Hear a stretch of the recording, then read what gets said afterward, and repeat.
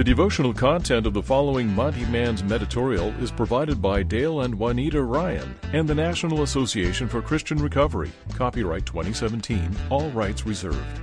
For a free download of any of our shows, visit us at take12radio.com and click on Follow Me on Podomatic. Well, hey there, my friends. You know, we've all been told that God loves us, right? By at least one person in our life. But I'm here to tell you that not only does he love you, God likes you. That was told to me by a pastor friend of mine several years ago, and I've never forgotten it. In fact, he likes us so much and loves us in such a huge amount of grace and mercy that he rejoices over you and I. God rejoices over us. Let's look at Luke 15:8, shall we? Here's a powerful story of what I'm talking about. Suppose a woman has 10 silver coins and loses one.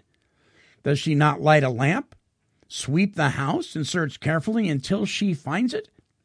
And when she finds it, she calls all of her friends and all of her neighbors together and says, "Rejoice with me! I have found my lost coin." Well, in the same way, I tell you, there is rejoicing in the presence of all the angels of God over one sinner who repents. Well, there are lots of ways to be lost. Some of us are lost in the way a lost coin is lost. We have been knocked off the dresser and have rolled into a dark and dusty corner of the room. A lost treasure. Well, a lost coin can't do much to get help. It's just lost. It can't call for help. It can't do anything to make things different. But like the woman in our story, God notices that we are missing. God lights a lamp and searches for us. God keeps searching until we are found. The God who searches so carefully and persistently for the lost coin sees us as a valuable treasure. So when we are found, isn't it any wonder that God rejoices? God is our good Father. God values you and I, even when we are unable to call for help, just like the lost coin. God searches for us. When we are found, it brings God great joy. But Lord, help me to take it all in. I can't imagine myself as the object of your joy. Help me to see that you find joy in even me. Amen.